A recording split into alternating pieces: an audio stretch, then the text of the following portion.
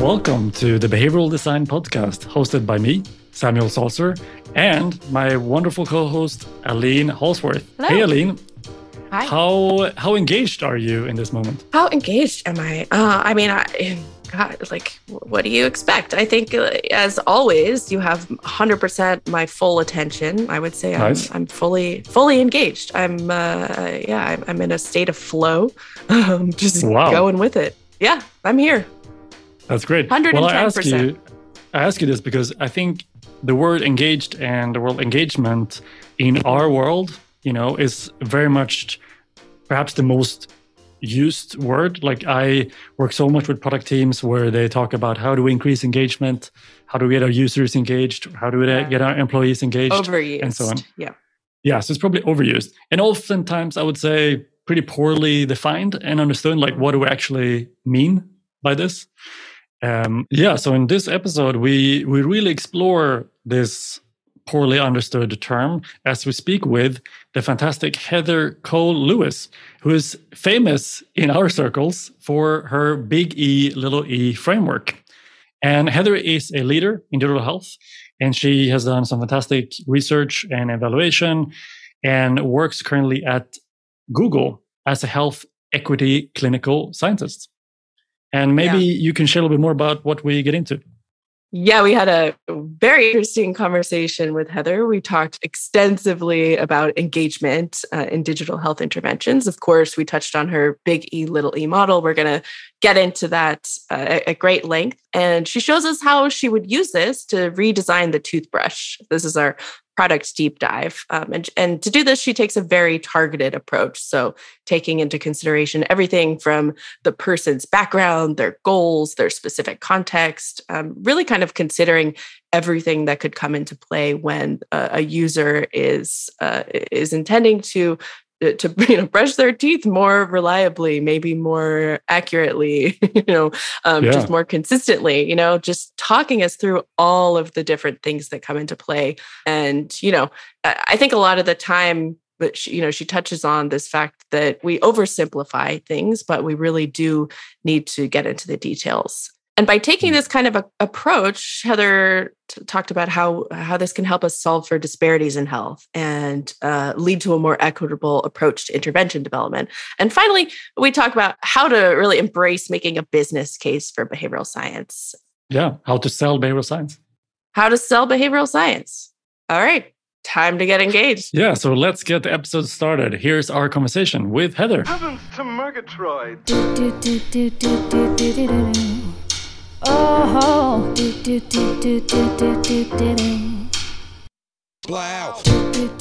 Heather, welcome.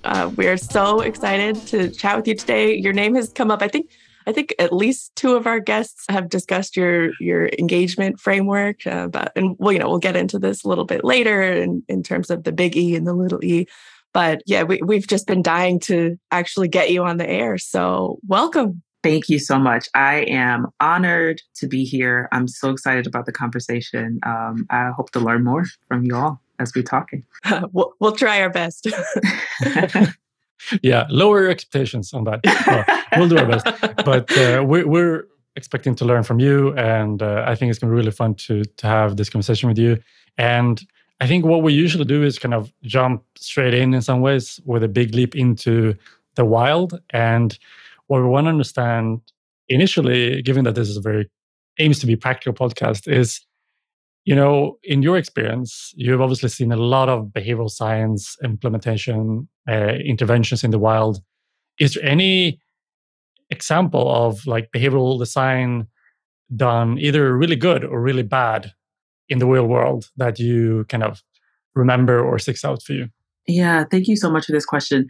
I'll tell you that there was a point in my life where there were certain interventions that I would have pointed to. And I think these are the classic interventions that we are very well aware of that have worked. And oftentimes they're policy level interventions because we think, okay, well, if you get it at the policy level, those are the ones that have been most successful. So people will call out smoking cessation, right? They'll say smoking cessation has been one of the most successful interventions because we took an individual level approach where we, went out to people, we scared them, we gave them messages, we shamed them in public.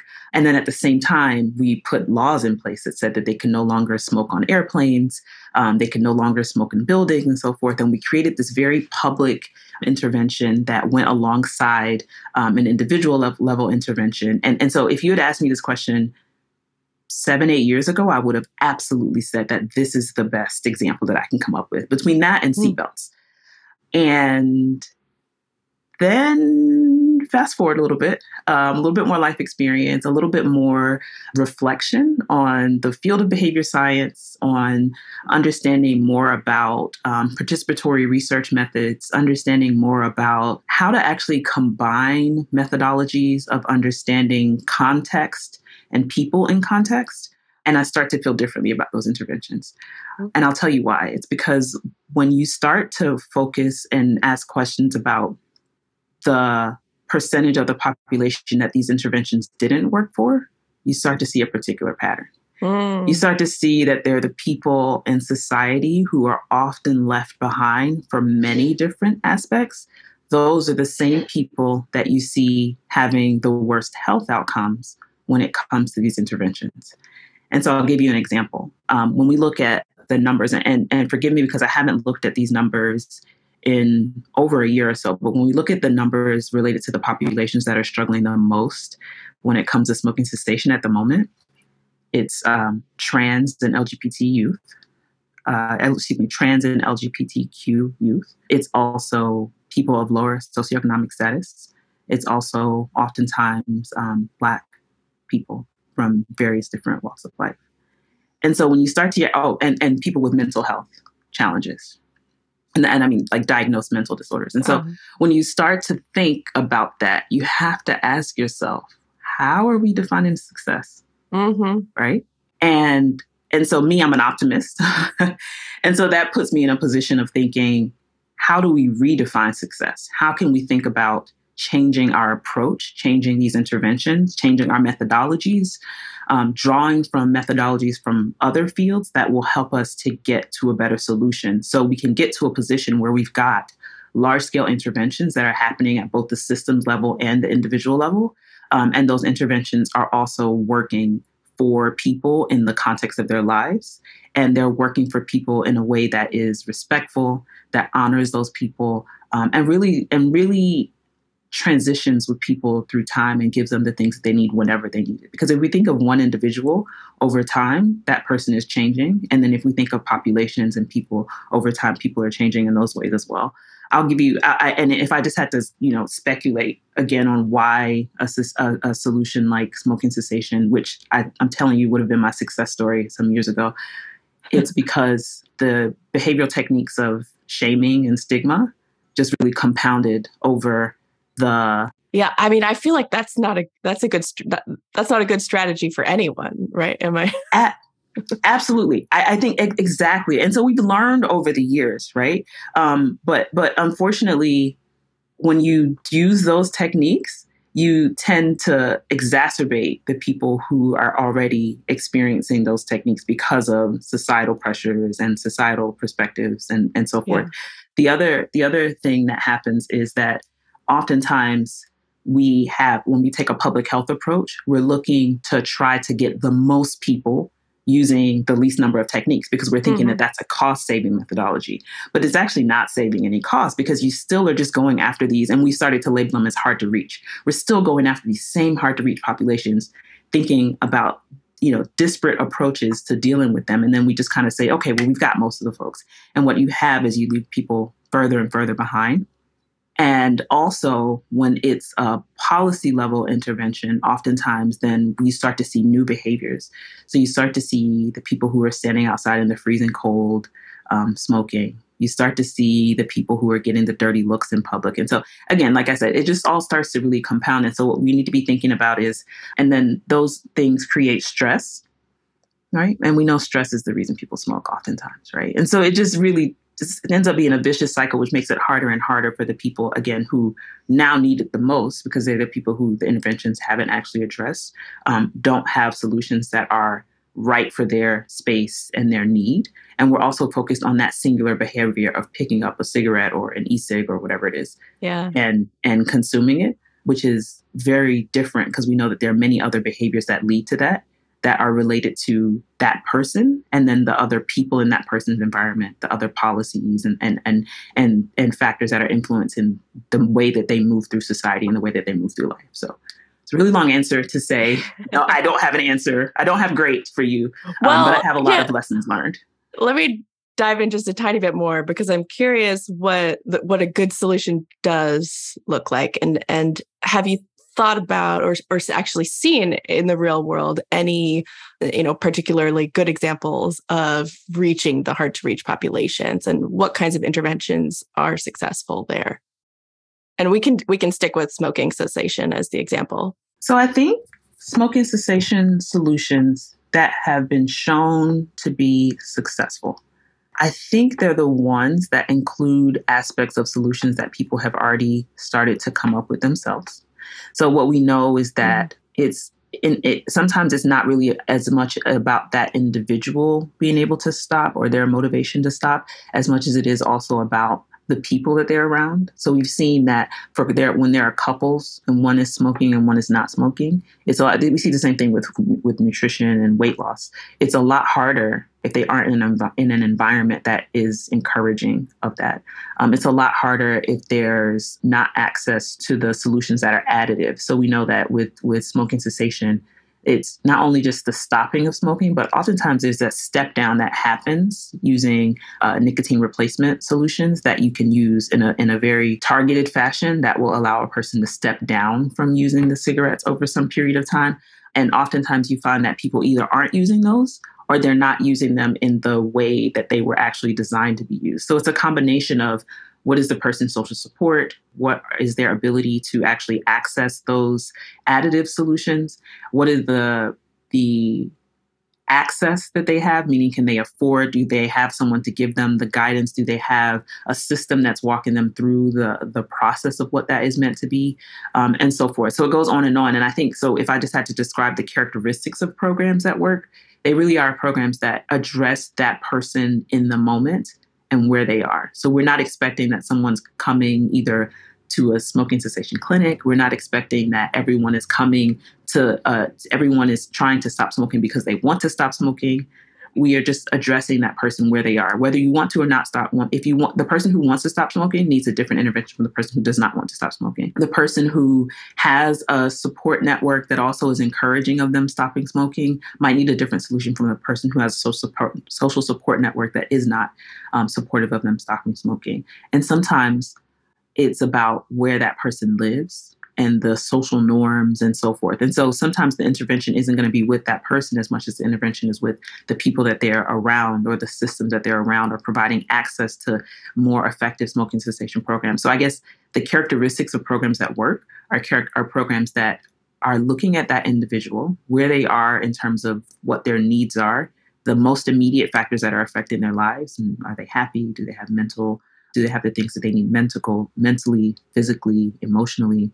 And then from that perspective, do they have the actual the medical solutions that they need to stop smoking? And then what is the social support it just goes on and on and on. And so you're looking at who's the individual, what are the things that surround them, what are the societal factors that they're dealing with, and then how do we intervene? Because oftentimes we don't need to necessarily intervene with that individual as much as we need to intervene outside of them. And then other times we need to intervene at more than one place. It sounds complicated.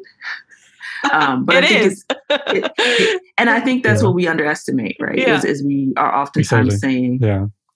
Yeah. And I think a lot of our, dinky little behavioral interventions are like, oh, we'll change this one thing and then everything will be magically fixed. But the reality is, life is really complicated. We have lots of struggles that go beyond that tiny little tweak. And so I think as a field, we're starting to move in the right direction. But yeah, still lots of work to do.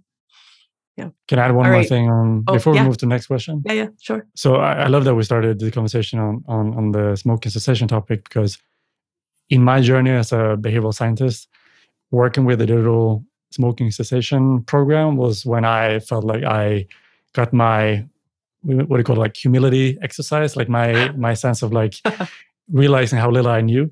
And where it come from was that we did a lot of looking at kind of trying to map out each and every cigarette among kind of a sample of participants of the program to kind of see like what is the antecedent, like the trigger and the consequence of each of these individual cigarettes across the day. And just being very humble to the fact that not only do we have these very, very different people, you know, in various stages of their life, living different socioeconomically across society, but also so many of their behaviors, like smoking, is so different from one to the next. Like from the first cigarette to the second to the third to the fourth, they had different antecedents, different consequences. And we kind of just had to be like, wow, okay, when we're going to try to help these people, we can't just have this very simple approach, because it's kind of like you're forced to see the complexity when you're starting to actually look at the problem from, you know, more of a, you know, deeper view. Yeah. Yeah. It's very funny. I sometimes hesitate to tell someone I'm a behavior scientist because I don't want them. I'm a happy behavior scientist. I'm a proud behavior scientist, but I do think that the field and the history of the field has really put us in a position where we are coming to the table sometimes thinking we've got the answers, making it seem as though the people's life experiences are less complex than they are. And we aren't really taking into consideration the full picture of things. And so I think, like you said, that spirit of humility really is what we as a field definitely should be continuing to build on. And then also thinking through understanding how to tease apart, like you just said, what is the science telling us? What is the data actually telling us? And how does that enhance what we already know based on the years and years of behavioral theory and practice that we already have? So I love that. All right. I'm now going to ask you to draw upon your years and years of experience and practice. Let's jump right into our products deep dive. And so what we do for each of our guests is we pick a product that we think you might have some insight into, you know, or at least could, and then ask you to use what you know about behavioral science to improve that product. And so for you, we picked the toothbrush. And for me, this is a very personal example at the moment. It's very close to my current struggles, as I have a young son who's in the phase of learning how to actually brush his teeth. And I've found that it's a lot more difficult than just give him the toothbrush and put some toothpaste on it and press go.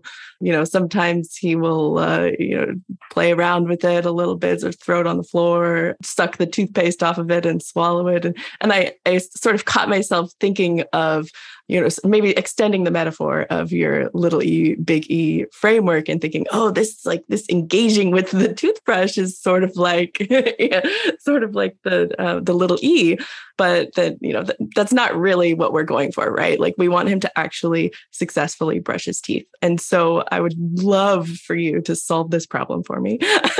Tell me, what would you do to improve the toothbrush to actually get someone to brush their teeth? I love this. I am also in the throes of teaching young children how to brush their teeth. I've got two. Awesome. And that has been given me a lot to think about, actually. I also have been thinking about little E and big E as it relates to brushing teeth. So this should be interesting. So the first thing I'll say is that by the way, I'm going to stop. Sorry. Go ahead. I'm noticing that we have referenced big E, small Let's E. do a quick intro. And so it'd be awesome if you could introduce, you know, the basic gist of this so people can really follow. Yeah. No problem. Thank you so much. So big E, little E is a conceptual framework that I've been using for many years in my work, developed with partners at a previous organization that I was with. And we published a great paper on it. It really was a way to identify and understand how to define and measure engagement throughout an intervention, throughout a digital intervention. Big E, little E, it was created and conceptualized thinking from a digital perspective, and it applies across the board. It doesn't have to be digital.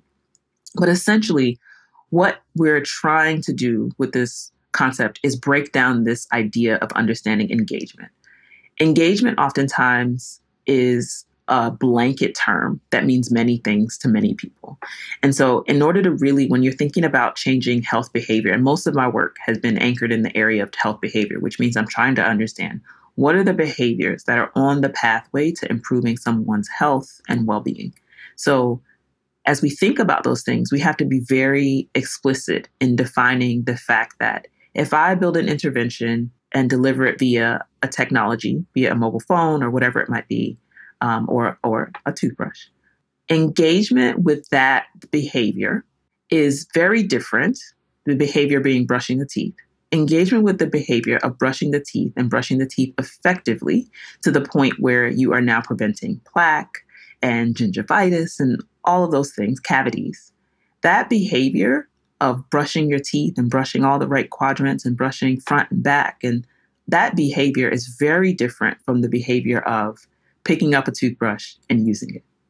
And so that is what I'm really trying to get at with the concept of big E and little e, is just, again, being very explicit about what the behaviors are that are being referred to when we talk about engagement. And so I'll break it down just a little bit more. So we've got on the one end, the ultimate behavior that we're looking at to prevent gingivitis and cavities and all the horrible things. And that is brushing your teeth. If you go upstream from that, the behaviors that get you to brushing your teeth are that you need to pick up the toothbrush, put it in your mouth, put the right toothpaste on it, use it, right? So there's that like engaging with the toothbrush and using the toothbrush. That is also what we call little e. So little e in this situation also, you can split that down one more set of levels, right? Because little e also is about, do I think the toothbrush is nice and pretty? Is it pink? Like my daughter likes pink. Does it have little Yoda? She's got a little Yoda toothbrush right now that she loves.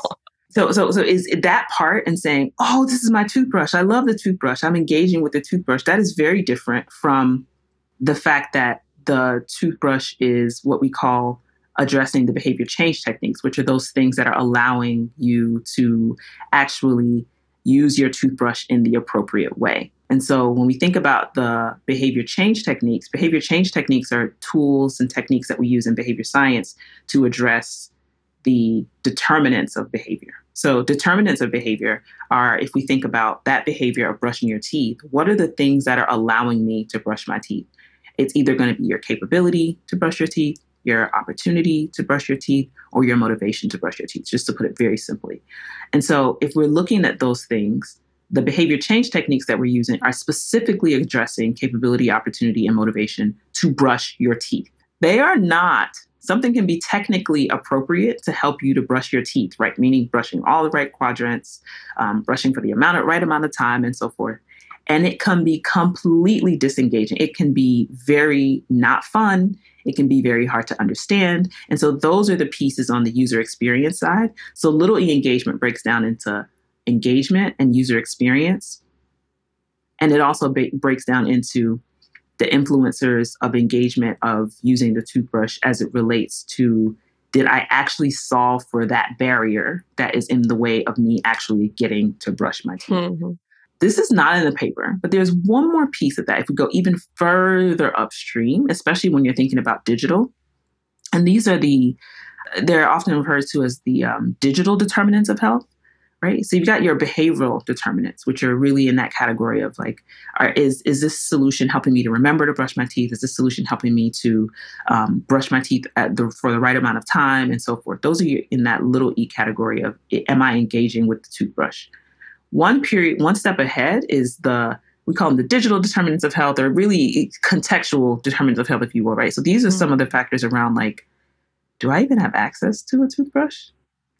Are toothbrushes accepted in my society? Are people using chewing sticks?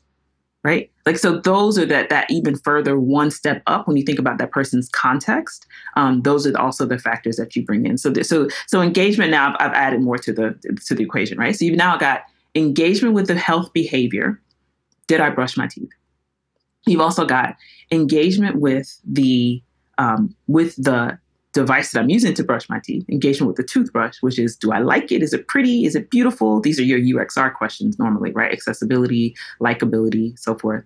And then there's the determinants of engagement, little e engagement related to your capability, opportunity, and motivation. Are those behavior change techniques in there that I need to help me to use the toothbrush appropriately that ultimately get me to that big E behavior of brushing my teeth? And then one step up from that are the factors associated with, just the contextual, the digital factors. Do I have broadband access? If you've got a solution that's this is a very fancy toothbrush.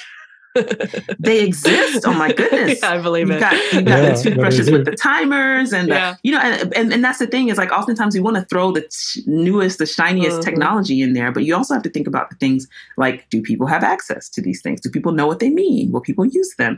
And so those are the things we like to think about as we think about engagement. So hopefully that's a good example of how we think about big E and little e.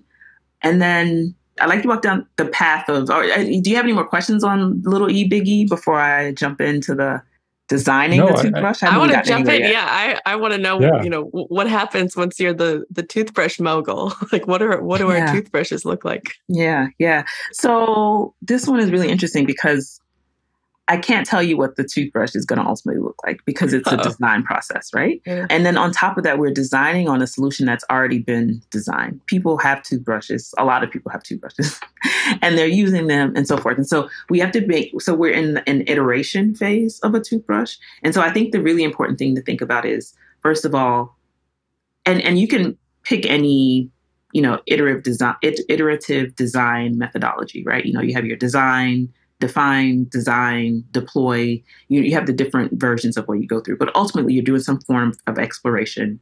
You then are working to figure out what your user requirements are going to be. Once you know what those are, you're testing your user requirements if they work, and then you start to deploy in the early phase, and then you kind of put out into the world, and you want some sort of signal that's telling you, is this working or is this not working as you go along? So me, as I'm trying to understand, I'm asking multiple questions. So in the discovery phase, I'm trying to understand, well, what is this health behavior that we're looking at? And which one are we actually trying to solve for? So the big E here, the brushing of teeth, again, it breaks down. There are many behaviors. You've got to brush. You've got to brush appropriately. You've got to brush for the right amount of time. Like which part of that behavior are we having an issue with, right? Because some of it might not be all wrong. And then which part is most critical, I think, to getting to the outcome that we want, which is no plaque, no gingivitis, and all of that type of stuff, no cavities. And then once I've understood that from I'll say the literature, the medical experts, then I'm going to start to try to understand what do those behaviors look like from the perspective of the person who's performing the behaviors. I'll take one step back too and say that in consulting the experts, I've also started to try to think more broad about who those experts might be. So yes, I want to know what the dentists say, but I also want to know what the primary care doctors say, because there's so many little kids who weren't seeing dentists at that point. And so again, just trying to think about, again, if you think like one level up, right, the tiniest E, what are those folks who were involved early stream who might not be accessing this information or accessing toothbrushes in the same way that everyone else is? And so I'm thinking about, I'm in the process of trying to understand what the behavior is. I'm consulting experts, and those experts that I'm consulting, I'm trying to make sure that I'm consulting various types of experts. And so that will include dentists, but it'll also include primary care doctors and other people who, maybe even daycare owners, right? Who see children and who know children and understand what their experiences are in brushing and what their perspectives on brushing are and what actual behaviors get them to the ultimate outcome. I then want to understand what kids think about brushing. So how do they define this behavior? Are they really defining it as brushing my teeth because I'm preventing gingivitis? Or is this just a fun time to be in the bathroom, right? And stand on a stool? Is this a fun time? Definitely the latter. Yeah. do I get to sit next to mom, stand next to mommy? Do I get mommy's undevoted attention for X amount of time in a night? And so understanding those aspects to really help us to think differently about what that capability, opportunity, and motivation might be for the child. And then ultimately, as we think about this behavior, we know that there are many factors associated with, I'll call these the opportunity factors of the kids. Like, do they even have access to fluoride toothpaste that they need? Do they have access to the right, a toothbrush and so forth? And then do they even have the time to brush, right? And so that's when I'm starting to think, okay, well, who are the other people involved in this process? And really brushing the teeth for children, it's a dyad, right? It's that kid and some adult, or the kid and some other person who's helping them through the process. And I think that's what has to be studied. So yes, the ultimate person who's being influenced, or whose teeth, the outcome exists in the child's tooth. But that child is not alone. That child is also with some other person. And so I'm interested in understanding the capability, opportunity, and motivation of that other person, as well as the child, and also highlighting the fact that they might not align.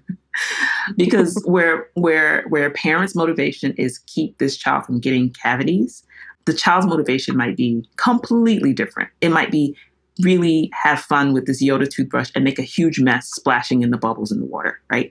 That has to be acknowledged. And those are the things that you have to take into consideration as you're trying to understand what those behavior change techniques are, what those levers are that you can try to influence as you're thinking about how to change that ultimate outcome that we're getting as the person is doing the big E of brushing the teeth. Now we're really in the domain of little e, both for the parent and for the parent or guardian and for the child. And as I start to get to so my discovery phase is really two-part, right? I'm going to the evidence and what does the evidence say? And then I'm looking at practice-based knowledge, right? So what are parents saying about how this brushing is going? What do they think needs to happen? What do kids say? And what works for them? What doesn't work? What do the kids love about brushing? What do they hate about brushing? What are those things? And then I'm going one step out and I want to understand two things. One, what are the environment that is influencing this brushing? Right? So are we brushing, let's just even put it to one part of the day, at night. Is this late at night? Is everyone tired? Is this earlier in the night where, is there a movie or, some promise of the other thing, a book that's coming after that's really, or are we just like, this is the last thing we have to do before we get to, like, where does this fall in the process? What technology is available or there? What technology is being used? What technology is not being used? These are all the factors I'm thinking about. And then the other set of factors I'm thinking about are who's not represented in this sample that I've identified in order to observe. And in an ideal situation, I'm observing, but that doesn't normally happen. So I'm observing, I'm asking questions. And so who am I missing? As I'm starting to define both the capability, opportunity, and motivation of the parent or the guardian and the child, what perspectives are missing? What about children who have housing instability? And housing instability can mean many things. It can mean that you are a person who is living in temporary shelters. It could also mean that you're a person who mom and dad live in two different places. And you are, in one house on part of the week and another house on the other week. So your routine is different. So what does that look like? How is that being represented or not being represented in understanding the challenges and the barriers to brushing? What does it look like for children with varying levels of ability, for children who can't stand on a stool? Right. So what does that look like? So those are all the factors that I'm always just asking myself, what's missing? What'd you say? No, I said I love this because, like, in a way, you said before in terms of this idea that sometimes you don't want to call yourself a behavioral scientist because it comes with some baggage. And I love this because I think this provides an insight into like the mind of a behavioral scientist in its true essence, because in some ways you presented with an easy way to say like, oh, here's a cool nudge you can do. Right? Here's a cool, sexy solution that you can implement. But what I think is really beautiful to kind of hear you exploring is just, really trying to consider, all of these elements and all of these things that's, involved in understanding really what is making this behavior happen or not happen and so on. And I think, if you're a current practitioner or a new practitioner, like just listening to you explore some of these things, I think should be very useful because it's really, obviously this is kind of a mini version of what would actually happen. That process would probably take a lot of time and exploring some of these things that you laid out takes a lot of effort and time and mapping and so on. But it was still really awesome to just, I don't know, listening to you to kind of like making sense of this. Yeah. And the thing here is that, and I think this is a little bit of what, this is the other side of being a behavioral scientist that's thinking about context and that's thinking about populations and that's thinking about impact for all, is that sometimes it's scary, it's daunting, but I do really still rely on the same theoretical methods and approaches as other folks. And I anchor myself in understanding context, because I think that then points you to a lot of good answers. And I do think that technology allows us to be able to leverage new knowledge that didn't exist previously, so that we can start to identify at least a starting place. And then from that starting place, you continue to iterate. So I'll go really quickly in saying that, once you've got that model and you just need to decide somewhere to start, you're not going to address everybody. And that's the whole point, is that one size does not fit all. But we need to know who it fits and who it doesn't fit, and make sure that our first pass gets at the right group. Once we've got those things, we start to identify, okay, what are the requirements that could actually address some of these biggest factors? Because all of the factors aren't going to be the factors that are really causing plaque and gingivitis immediately. Like, what are those other things that we can try to adjust? And even what are some of the upstream behaviors that might make it that period of actually putting that toothbrush in the child's mouth less critical to get into those outcomes? Like, what about fruits and veggies? Like, what are they eating? And what about less candy? And what about having more nutritious meals? And you start to see, oh, well, that's a systems level intervention, because maybe for all of those types of children that we described, if they have better access to food, right? If they have schools and examples on TV of what good nutrition looks like, then maybe, you have a couple of years to get to that perfect brushing. Okay, we need toothbrushes. But maybe you get to that point where you buy a little bit more time to get to that perfect big E behavior, right? Yeah, and like you said, you identify the levers and the things that are working currently. So my son currently, he does the whole brush in the mouth, on the floor, everywhere else. But no matter what, at the end of that process, I clap, sister claps, everyone claps, because we want to continue to encourage that behavior, right? And so that's that behavior change technique that we know is working, and we're going to anchor on that. We're incentivizing him to keep putting that toothbrush back in his mouth until we can get to a point. And I was reading that it's like not until age 7 even that you're expecting that children are brushing independently. So we've got some runway there, right? And so that's the other thing too, is you need to understand, like, what is your runway? Like, how much time do you have to iterate and getting through? Because maybe at certain parts of the process, and depending on how urgent and how much of a danger it is, you're focusing more on the capability factors and like getting it right. And in other places, maybe you just need to change the opportunity factors and just find something in the system that makes it a lot easier for these things to happen. Because maybe the best way to get the kids to brush at night is that mom and dad and parents and whoever else need more vacation time. Or they need to get off earlier, so they're less tired, right? They're less tired and they have more time to spend and make that experience enjoyable for the kid. And so there are many different, I guess, to go technical from a behavioral science perspective.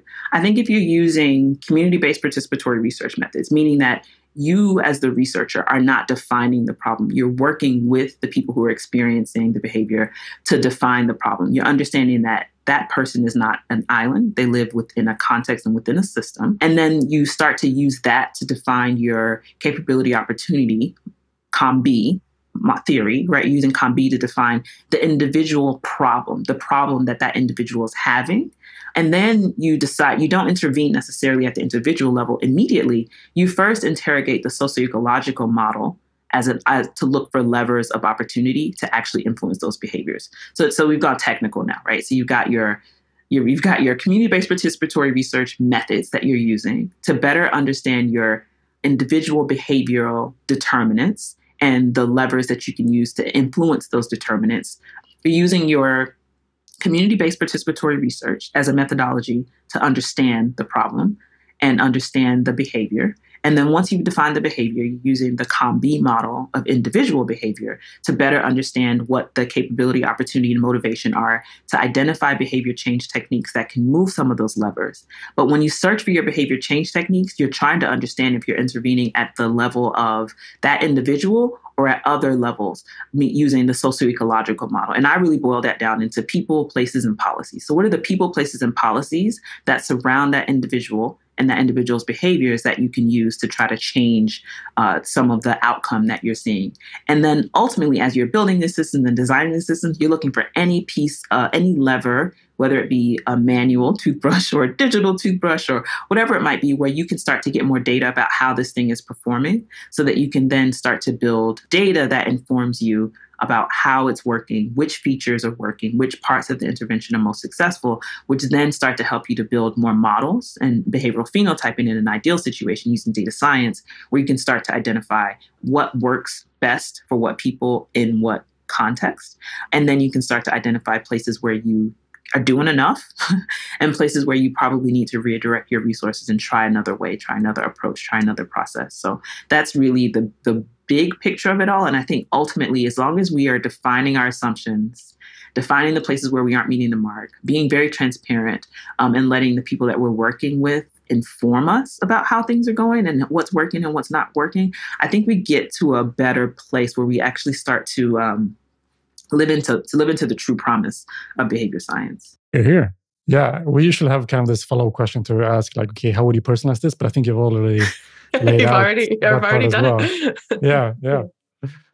Yeah, I think that's pretty much where I am right now as I've grown in my sort of life as a behavior scientist. I'm 100% convinced that really understanding people in context, using that individual's experiences to anchor the problem, understanding the systems that they're in, and then figuring out what to do to influence that health outcome is the best place to be. And in doing that, you're using both evidence-based practice and then also using the practice-based evidence to inform you of where you're going. And you're constantly seeking to measure and iterate, because that's how we actually start to refine our behavior science methods and learn new things as we continue to go along.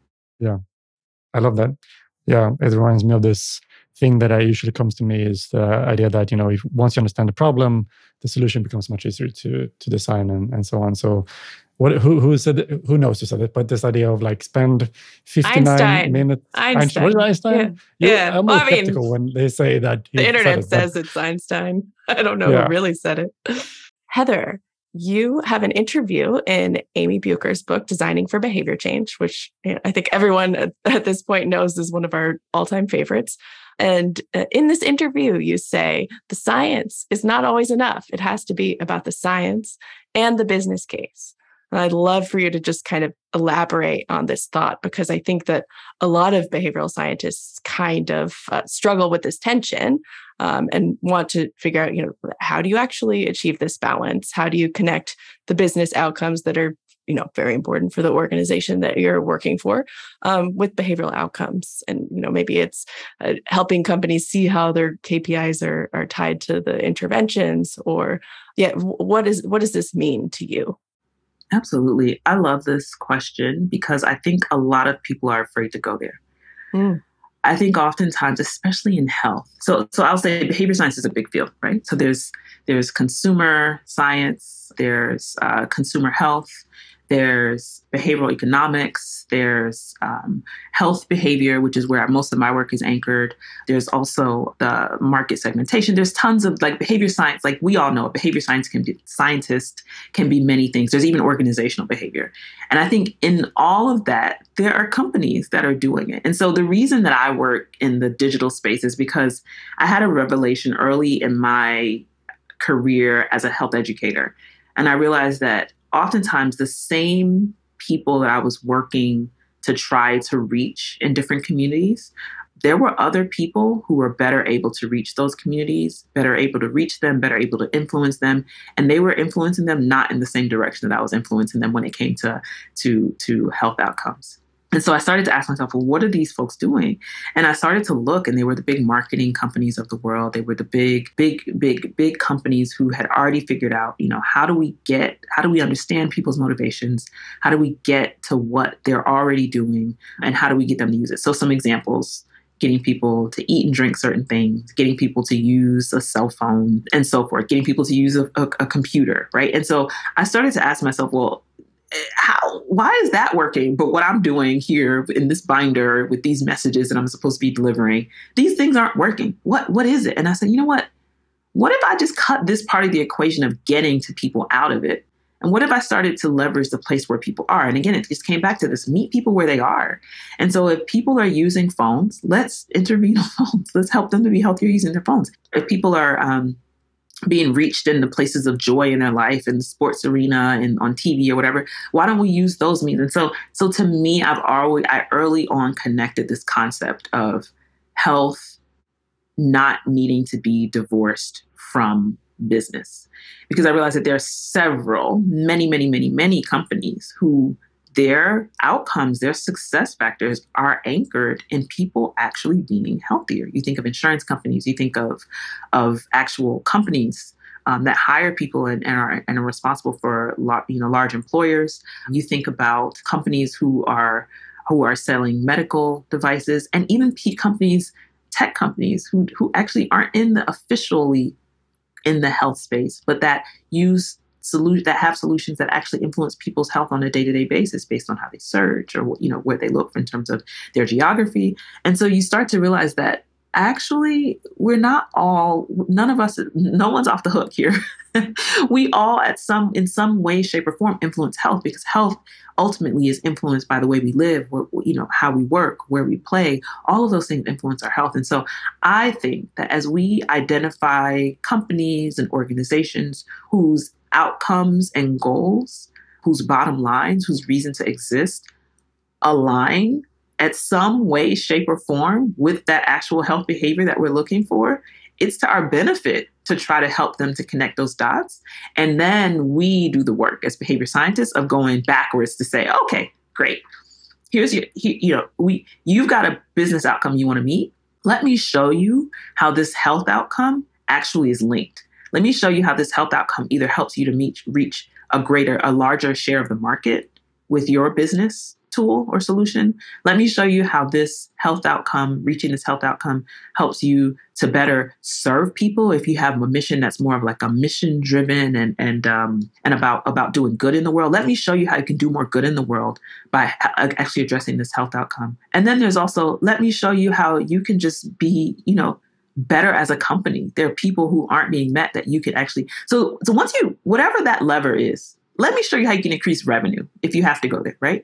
All of those things, whatever that lever is, as long as you can make that connection between the business outcome and the health outcome, then the rest is your playground, right? Because we all know how to do the health behavior, big E, connected to the little e, connected to the now littlest e, right? We all know how to do those things. It's just really getting enough time and opportunity in the beginning to create the business case to allow for that exploration to happen. And oftentimes people, I know I talk on and on and on about all the factors that we have to consider as behavior scientists, but that doesn't mean we have to move slowly. We also can move really quickly if we're iterating, if we're being very clear about what we know and what we don't know, what's an experiment, what's unknown. If we're very transparent about those things and we put our stake in the ground somewhere, and we test and iterate with transparency, with honesty about what we're learning, what we don't know, then we actually get to a point where we can start to make the show proof that those business outcomes are changing. And so what that also means is that you can't take a one-size-fits-all approach, because you're never going to get to the true case with the business outcome. And you also can't take the approach that you're just going to put an intervention out and let it live. No, you have to be able to iterate, you have to be able to move quickly, and you have to be able to really make the case early on and continue to advocate for that case. And sometimes it means you have to scrap what you're doing and start over. And that all is part of thinking with a business outcome focus, because it also helps you to get to a more realistic solution more quickly.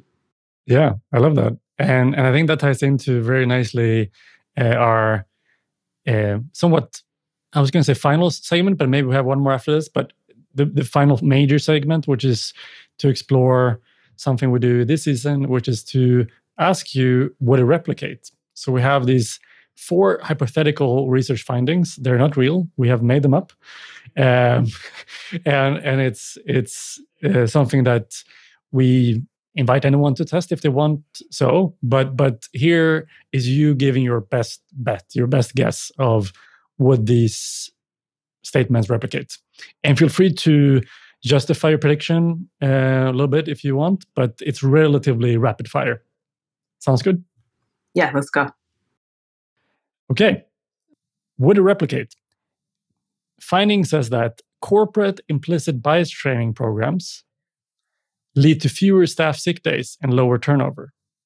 No, I doubt it will replicate. I think that's going to take a lot of work. I mean, we know that implicit bias trainings actually have been shown not to be quite effective in the way that they're implemented in the real world. And so, no, I'm going to go with a no there. Awesome.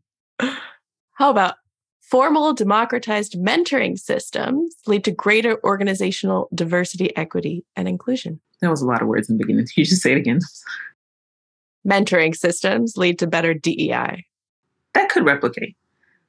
Again, if you're focused on the mentoring according to the right aspects of the challenges that a person is facing, but oftentimes it's mentoring and sponsorship. So, I think with some massaging and some contextual specifics, perhaps, but just, blanket one size fits all, no.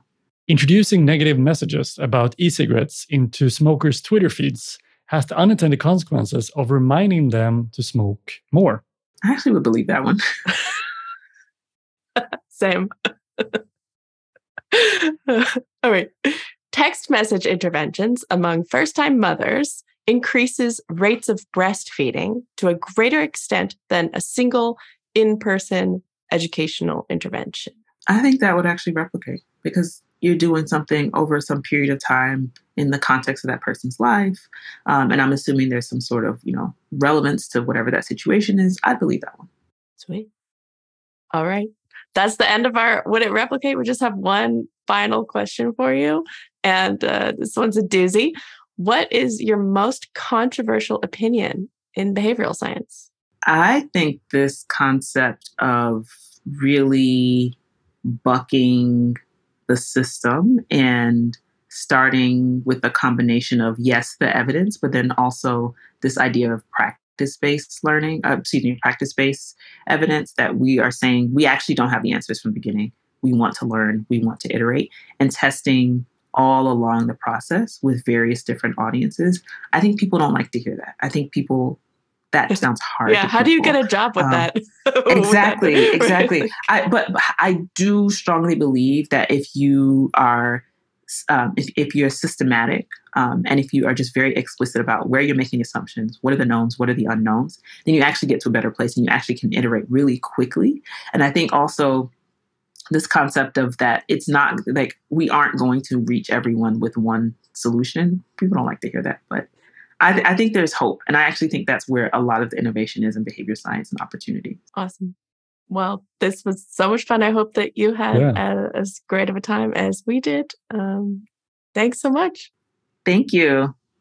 Yeah, this is awesome. And remember, folks, brush your teeth and continue to, be good behavioral scientists. Like embrace the problems, the complexity. And I think that's where the good stuff happens. So yeah, thank you so much, Heather. This was awesome. Thank you. Time to wrap up another episode of the Behavioral Design Podcast. We hope you enjoyed the show.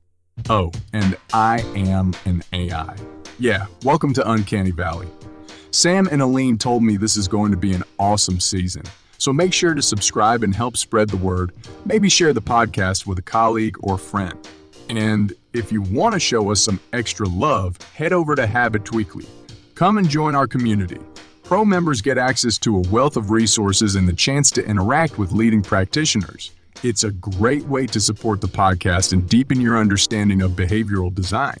Our fantastic show music is Murgatroyd by the wonderful Dave Pizarro, and thanks to the team at Orange Wall Media for the production of this episode.